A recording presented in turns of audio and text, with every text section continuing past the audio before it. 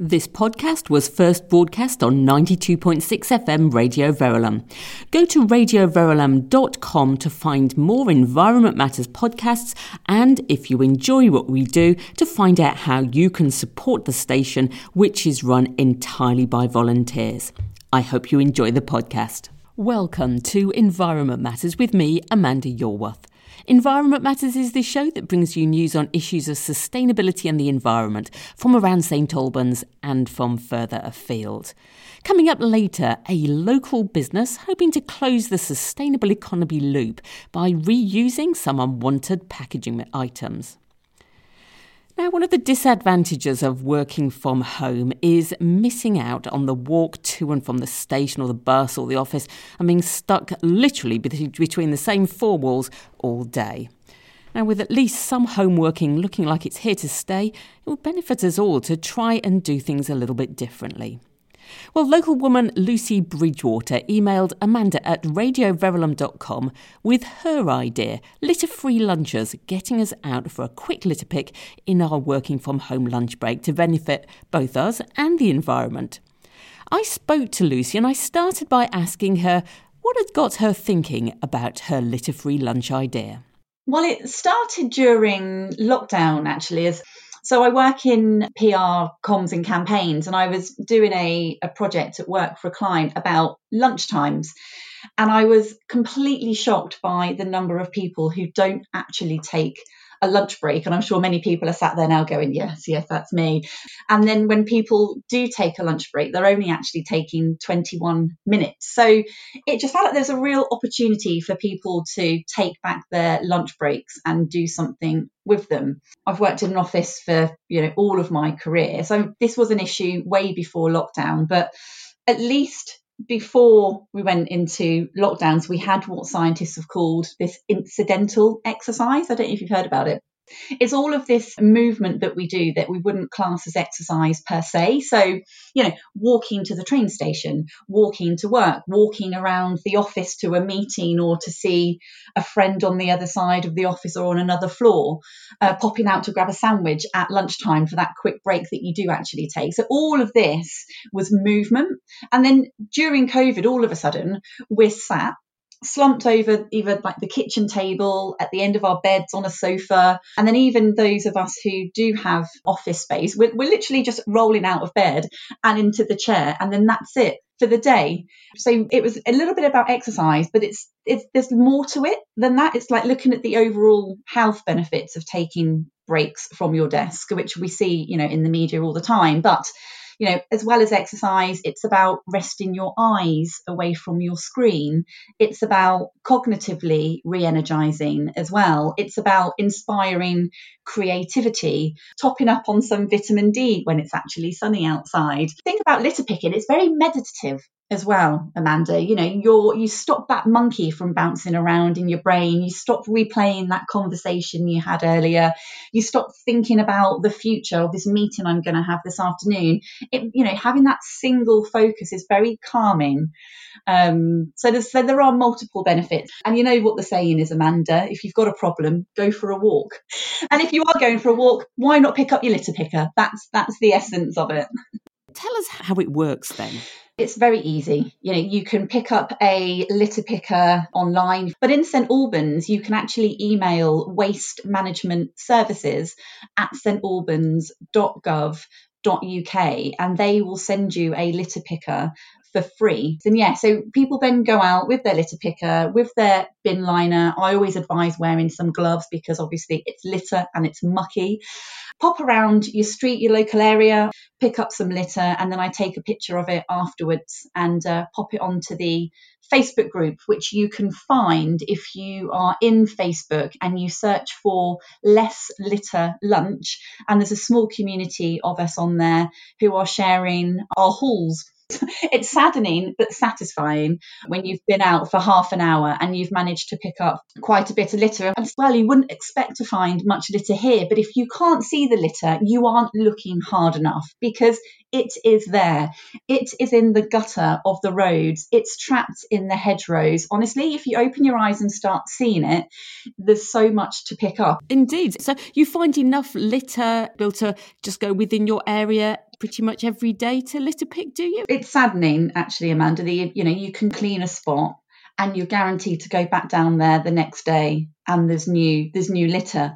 And as the seasons change as well, it uncovers litter. At the moment, it's a really good time to get out there because there's no foliage on the shrubs and the bushes. And so you can see what's underneath. So you can really get in there. You can really get in there and have a good old pick. This does sound very satisfying indeed. I was just going to say, so do you think this is going to work as we come out of lockdown? Yes, because if I'm completely honest about why I do this as well, yes, it's nice to take a break from your screen and, refresh the cogs in your eyes at lunchtime. But what really drives me to do this is knowing that I'm removing litter from the natural environment as well, because, litter is such a huge problem in this country. And I really can't understand why people just can't keep it in their pockets. And of course, it's not just that litter is a sort of a bad thing from the plastic pollution point of view. It doesn't really look very nice. And as far as I understand it, litter encourages more litter. So hopefully by making sure that people don't see litter, they'll be less likely to litter. So it might even start to nip the problem in the bud, mightn't it? When I am picking up litter, you do get you get some thank yous, you get all well done yous, and it's satisfying. But also there's a bit of me that hopes that you're also inspiring other people. And I know I've inspired other people to go out, because one lady stopped me just last week and she said, I've been thinking about getting a litter picker because I'm just out on my walk and I'm just wandering around aimlessly. And it was exactly, Stanley, that this is the very point of less litter lunch. You're out and about, you may as well do something that gives you a little bit more purpose. Indeed. I hope that you'll inspire lots of people to follow suit then. Lucy, thank you very much for explaining that to us. No problem. As Lucy said, you can obtain your own free litter picker and more. Veolia and St Albans District Council say they can supply litter pickers, bags and gloves to individuals or local litter pick action groups across the district. They can also arrange collection of the bags from an agreed location. So if you'd like to do this, contact Veolia on wastemanagementservices@stalbans.gov.uk. And if you missed Environment Matters back in February when we heard from London Colney-based Scout leader Ian Burnett, who, having litter picked every day in 2020, is encouraging people to join in this year, then you can hear it now by going to the podcast page of radioverulam.com. Now, one of the advantages of small local businesses is how they can be so much more responsive and creative when it comes to changing things for the better, turning ideas into action in just a few days and trying things that for a larger company might just not be possible. Juliet Foxwell runs the local veg box delivery Box Local, and she's had an idea that she's putting into action around cutting waste and resource use. I spoke to Juliet. Let's start with just a flavour of your business. What were you delivering to your clients in their boxes this week? Well, obviously, I deliver seasonal fruit and vegetables that's grown locally. So we are still very much kind of in the root vegetable section of the year. But we're starting to see some glasshouse cucumbers. And over the next couple of weeks, we'll start to get peppers and things like that in the boxes. So it's quite varied. Yeah, indeed. So tell us about the packaging item that was annoying you. Well, we also deliver meat, locally sourced meat to some customers, which has to be cooled and in cooled packaging with ice packs. And at the moment, I have to buy in ice packs, which are shipped to me from a different part of the UK in a huge box. They're made of plastic, so and a lot of the time they get damaged, so they can't be reused. But customers do return them to me if they're intact. But I was just getting to the point where I needed to reorder some and thinking, I don't want to do this. So I put a shout out to see if we could find some out there that could be reused. Okay, so these ice packs, so how are they made then? Well, the ones that I use are just plain water, just vacuum packed into plastic. Okay, and so what normally happens to them when people receive them? Well, they do get returned. They can be reused, so they would be returned to me, and they would be quarantined or sanitized, or sanitized, and yeah, they get refrozen and reused. But obviously, not all of them come back, so I do have to replenish stocks every once in a while. Okay. So you're hoping that other people with other orders from different companies will also be receiving these ice packs, perhaps wondering what to do with them, and you're hoping to make use of them. Yeah, a lot of companies haven't been able to reprocess these things, especially during the coronavirus pandemic. Some companies have just decided not to take back packaging. But also sometimes you just get a one-off delivery. The driver might not, it might be sent by DPD, or the driver might not want to return them, or you might not be able to. So yeah, in that case, you just have to cut them open, tip the contents down the sink and put the plastic into landfill. So how do we get in touch with you if we've got some of these things? Well, you can email me at juliet@boxlocalfood.co.uk, or my contact details are on our website as well. Okay, brilliant, excellent. And you'd be happy to take, however many ice packs that people have got, and you can just reuse them? Yeah, I mean, in terms of obviously trying to make it as efficient as possible, we would try and fit in collecting them around our deliveries. We deliver all around St Albans, so hopefully, rather than making specific journeys, we can fit them in when we're in the area. Okay, that sounds like a brilliant reuse idea, closing that circular economy loop. Now, I can imagine, Juliet, that as a food delivery service, you've been absolutely snowed under in the last year. Are you able to take on new customers now? Yes, we are. We've kind of upgraded our warehouse during the pandemic because we were very, very busy overnight when the first lockdown came on. And I think the general feeling of getting food delivered has become a bit more normal to a lot of people during the last year. So yes, we are now able to take on new customers. So that's exciting. Brilliant. Well, glad to hear things are going so well. Juliet, thanks very much indeed for telling us about that. Thank you. I was speaking there to Juliet Foxwell of Box Local. A reminder from the Sustainability Festival Committee that you have until the 5th of April to register your group's event for this year's Sustainability Festival that runs between the 23rd of May and the 6th of June. Whether your event is public or private, if you want it to be part of the festival and appear in the festival's online programme, you'll need to register your event on the SustFest website. Your event can be anything to make our district just that bit more sustainable. There's loads of ideas on the SustFest website, so do take a look if you want a bit of inspiration. And if your group is involved in sustainability, or it's a business that's got eco-credentials, then you might like a stall at one of the sustainable markets that will be taking place in St Albans Town Centre at the start and end of the festival. Again, you can book your stall at sustfest.org.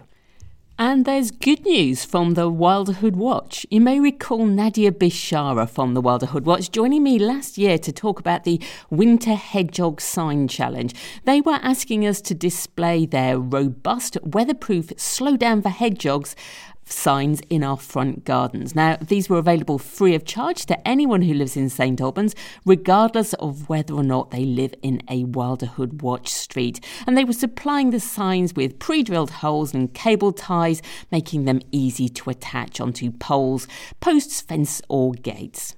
Well, this initiative has proved so successful that they have decided to carry it forward into spring. So if you'd like a hedgehog sign for your front garden but haven't got round to asking for one yet, well, head over to wildhoodwatch.org for all the details. All they ask for is a photo of your sign to add to their photo gallery. Now, researchers at Nottingham Trent University released data showing that up to 335,000 hedgehogs are dying on our roads each year. They were alarmed that the death rate seemed to have tripled from an estimated 100,000 just back in 2016.